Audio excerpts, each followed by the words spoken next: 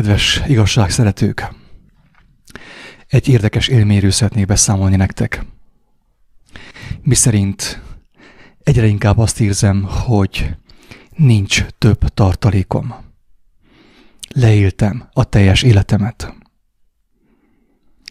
Elfogyott minden tartalékom és haldoklom.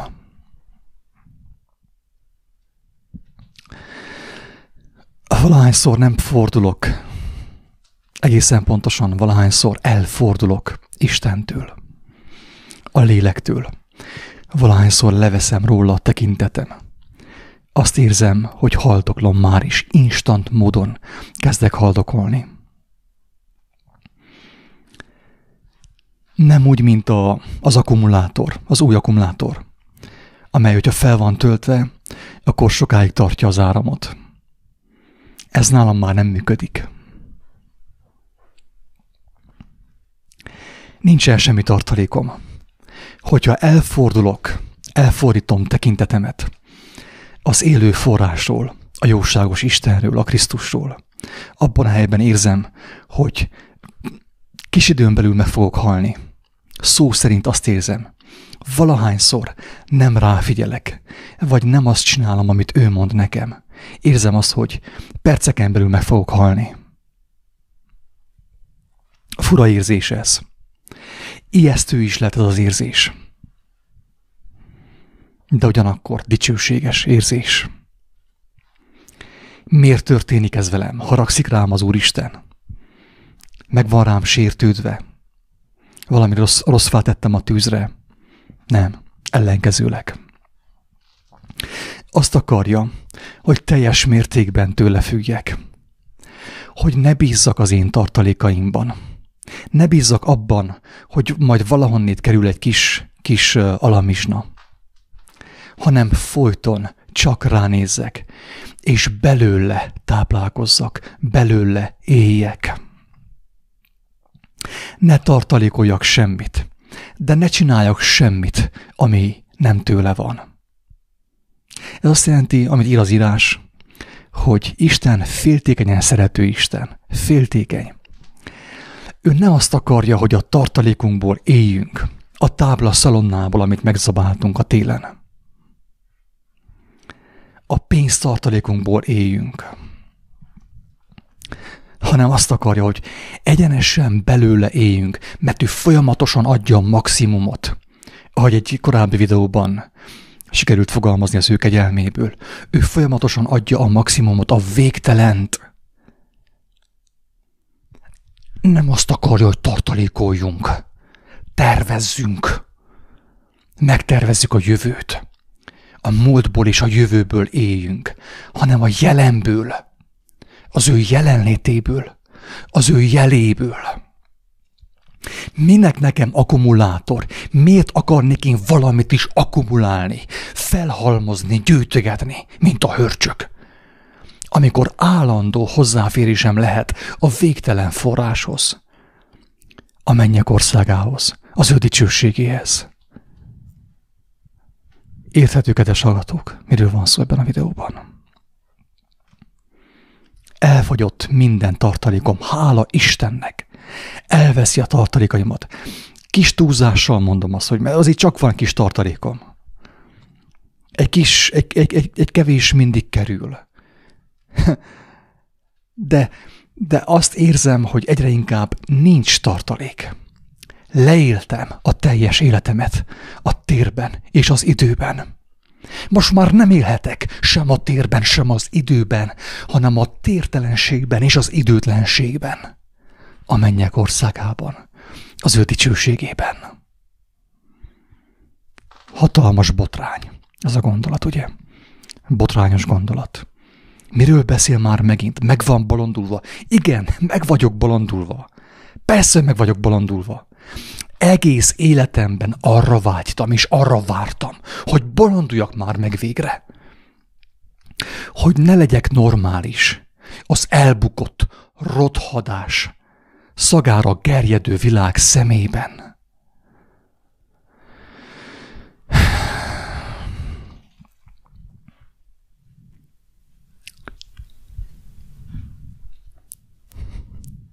Az erdőn, a kis házunkban akkumulátorok vannak felszerelve a napellemre. A napellem tölti az akkumulátort. És télen nagyon kevés áramom volt. Ott töltöttem egy hónapot, és naponta volt összesen 20 amperem. Abból kellett gazdálkodjak. Abból kellett hotspotot csináljak egyik telefonnal, és a másikkal meg feltöltsem az internetre a videókat. És kevés volt a töltés, keveset tudtam tárolni, akkumulálni. Ez működik az elbukott fizikai világban. Gyűjtögetünk, akkumulálunk dolgokat. Isten minket nem erre teremtett. Nem kell semmit sem gyűjtögess, mert hogyha gyűjtögetsz, akkor meghalsz. Ha gyűjtögetsz, akkor meghalsz. Mert amit gyűjtöttél, az megrothat benned. Pontosan, mint az étel. Ha nem mész el vécézni, akkor elkezd rothadni benned a trutyi. Isten országában nincsen gyűjtögetés. És ezt akarja velem közölni, nekem megtanítani. Persze nehéz dolga van, az én kemény fejűségem és a kemény szívűségem miatt. Mert számomra botrány, én is ugyanarra voltam programozva és agymosva, amire te. Hogy hogyan gyűjtögessek, hogyan akkumuláljak, hogyan bízzak a múltamban, a trófeáimban, a díjakban, az oklevelekben, és a jövőben, a jövőképekben. Erre voltam programozva én is, mint te. És Isten a Krisztus kegyelmével, az ő vérével eltörli ezt a sátáni programot, és azt mondja, hogy te nem kell semmit sem gyűjtögess, mert az én tárházam, a te tárházad, és az bőséges, és elégséges. Mindenkinek. Mindenki számára, aki hozzám fordul. Ott van minden. Hát nézd az ég madarait. Nem vetnek, nem aratnak, és nem gyűjtögetnek, és mégis táplálja őket a ti mennyei atyátok. Mennyivel inkább titeket, ti kicsiny hitűek. Ők csak jelen vannak, rajta vannak a jelen, a lélek mozgatja őket. Hogyha van egy gabonaszem valahol, oda mozdítja a madarat, a lélek, az atyának a lelke, és azt szépen felszedi, és elfogyasztja, hálával és örömmel, és énekel tőle. Pontosan úgy, mint te, ugye? Te is énekelsz a hála miatt. Énekelsz-e? Éneklünk-e? Hála éneket, zengedezünk-e? Vagy panaszkodunk és fosunk, hogy fogy el a tartalékunk? Nem fogunk tovább létezni, nem létezhetünk így tovább a sátán világában. Mekkora tragédia! Édes Istenem! Elfogy a tartalékunk, és végre fel kell ébredjünk. Végre meg kell lássuk Isten dicsőségét. Mekkora tragédia! Ugye?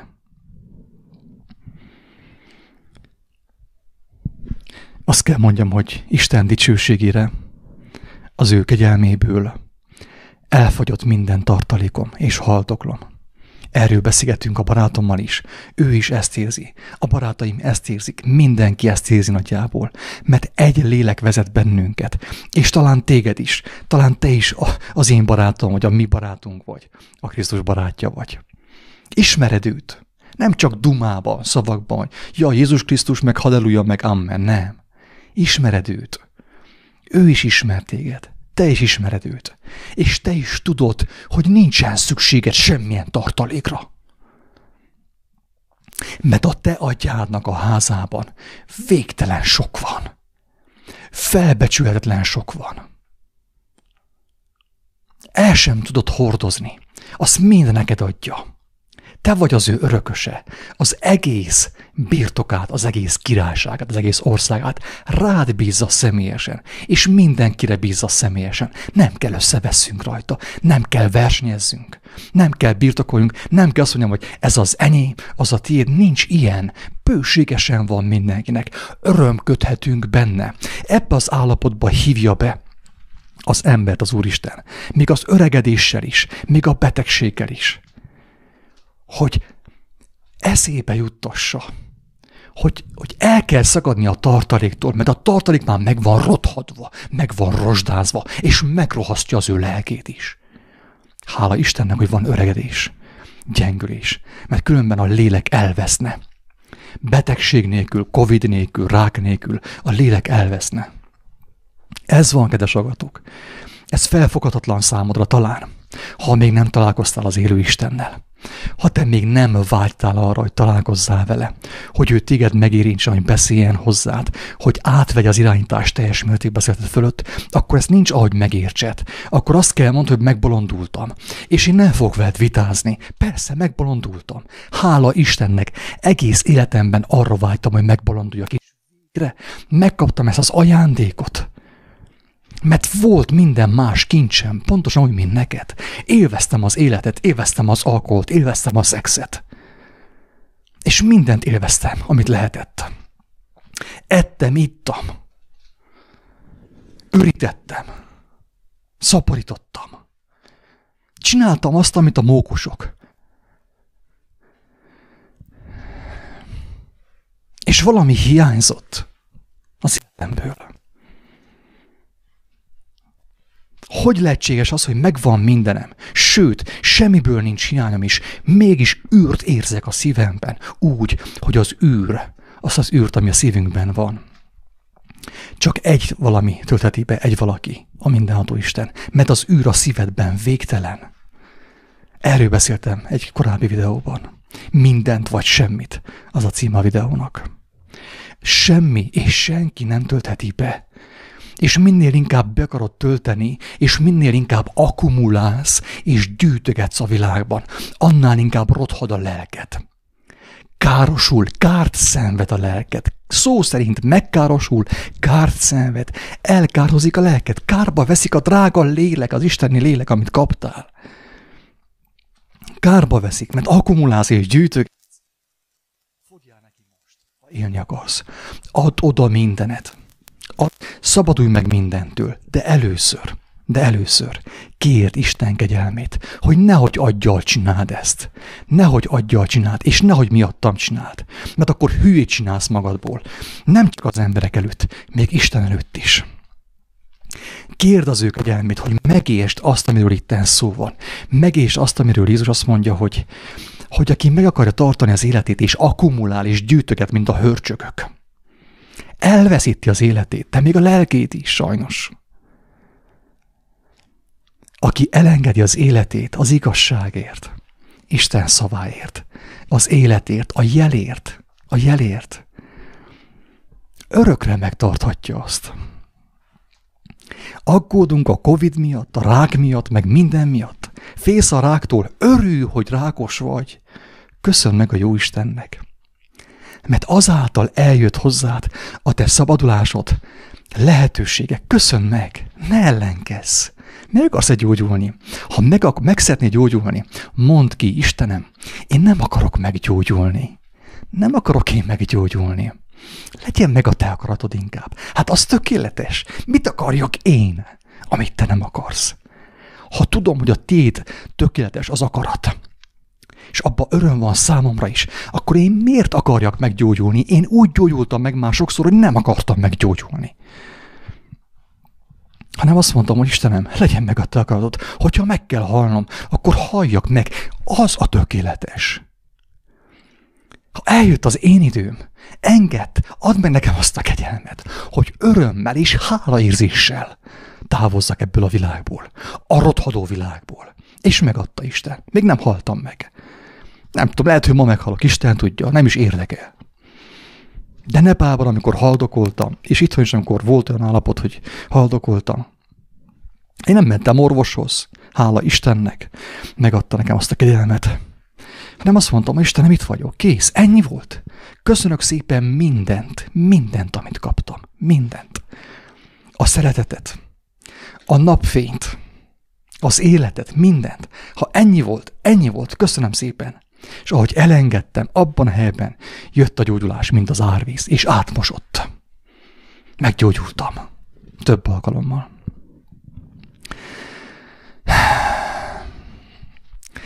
Térjünk vissza a lényegre. A lényeg az, hogy elfogyott minden tartalékom, és haldoklom, hála Istennek. A féltőn szerető Isten ilyen, hogy segít, ad 30 évet. Másnak sokkal kevesebb elég, a gyermek így él egyébként.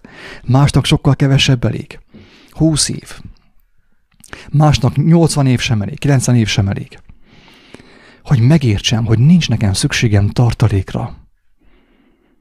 Mert az én atyám házában bőségesen van hely. Nem csupán hely, hanem eledel, táplálék, életerő, minden, végtelen sok van. És azt mind nekem késztette, senki másnak. Nekem. Akit a nevén szólított, és aki válaszolt az ő hívására. Mindenkinek. Jézus azt mondja, hogy úgy képzelik el így babonásan a mennyek országát, úgy képzeljük el, hogy bemegyünk a mennyek országába, és ott van a király a koronával a fején, és ő ottan uralkodik ott a pálcával, meg minden. De nem lesz ottan semmi király. Nem lesz ilyen hierarchia. Aki érti az evangéliumot, tudja, nem lesz hierarchia. Aki érti a jelenések könyvét, tudja, Jézus azt mondja, hogy aki győz, megadom annak, hogy az én királyi székemben üljön, mint ahogy én is győztem, és ültem az én atyámnak a királyi székében. Ugyanarról a királyi székről van szó, ez egy nyelveken szólás, képes beszéd. Azt akarja velünk láttatni, hogy Isten mindenkinek megad mindent, nincsen szükség, nincsenek könnyek, nem kell versenyeznünk, nem kell egymást megfojtsuk egy kanálvízben. Néhány fillérért. A hírnévért. Nem kell egymással versenyezzünk. Tehát bemegyünk a teljes bőségbe, és erre készít fel engemet a mindenható Isten a napokban. Hogy én nem kell gyűjtögessek semmit, csak figyeljek rá, hogy mindig csak azt csináljam, amit ő mond nekem. És akkor folyton maximum fordulatszámon pörög a motrom. Maximum fordulatszámon. És nem kell megpihenjek, hogyha az ő jelenlétében vagyok.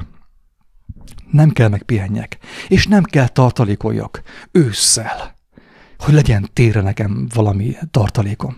Érthető a lényeg, kedves hallgatók? Ó, bárcsak érteni ezt mindenki. Annyira kívánom. Tényleg. Sajnos az én gyarlóságom, az én balgaságom, az én meglévő bűneim megakadályozzák azt, hogy néhány ember ugye megértse azt, amit mondani akarok. Annál is inkább, amikor ugye megnevezem a hazugságnak a lelkületét, ami nagyon sok embert ural, és sokszor ugye indulattal teszem, talán megsértettem egy néhány embert, Isten bocsássa meg nekem, és mindenkitől bocsánatot kérek. A vallási vezetőktől, az alternatív média főszereplőitől, mindenkitől. Senkit nem akarta megbántani akkor sem. Tényleg. Bocsássatok meg nekem. Senkit nem akarok megbántani. Fontos volt, hogy elmondjam, amit akkor elmondtam. De viszont nem azért mondtam, hogy valakit megbántsak, vagy hogy azt bizonyítsam, hogy én okosabb vagyok, mint ti, hanem azért, hogy legyen szembesülés, és azáltal legyen igazi megbánás és megmenekülés. Ezért mondtam. Teljes szívemből kívánom azt, hogy aki ezt hallotta, meg is értse. Isten megadja neki a megértést. És miért ne adná meg? Miért ne adná meg? Keressetek és találtok. Kérjetek és adatik nektek. Ezt mondtam, mindenkinek megadja, aki hozzáfordul személyesen, és nem emberekhez, és nem hozzám. Nem a kiáltó szóhoz. Nem a, a suttogó szóhoz. Hanem személyesen Istentől, Istenhez. Én csak bizonságtevő vagyok. Én senkinek nem tudok segíteni. Senkinek az ég adta világon. Én egy senki vagyok. Nincs tartalékom, haldoklom. Hát hogyan segítenék én neked? Vagy bárki másnak? Én csak elmondom a bizonságot. Engedem, hogy az ő lelke szóljon. És fohászkodom, hogy a gyarlóságom hallgasson, fogja be a pofáját, amikor ő beszél. Erre vágyom teljes szívemből. És még egyszer bocsánat. Bocsásson meg nekem mindenki, akikről az elmúlt időkben beszéltem, a vallási vezetők, ugye főkép és az alternatív médiának a főszereplőit neveztem meg, így név szerint is. Senkit nem akarok megbántani. Teljes szívemből vágyom arra, hogy mindenki, aki hallja e szavakat, megmeneküljön. Még a pápa is. Az alternatív gyógyászok, a karizmatikus vezetők, mindenki megmeneküljön. Én el kellett mondjam azt, amit elmondtam, de nem haraggal mondtam, és kívánom teljes szívemből, hogy ne legyen bennem neheztelés senki személyével szemben. És hogy igazan szólhassak, igaz módon szólhassak, neheztelés nélkül, megvetés nélkül, hisz én is nyomorult vagyok, ha a tartalékaim elfogytak, én is meghalok, ha nem maradok jelen az Úr Jézus jelenlétében. Ingyen kaptátok, ingyen adjátok. Isten áldjon, sziasztok!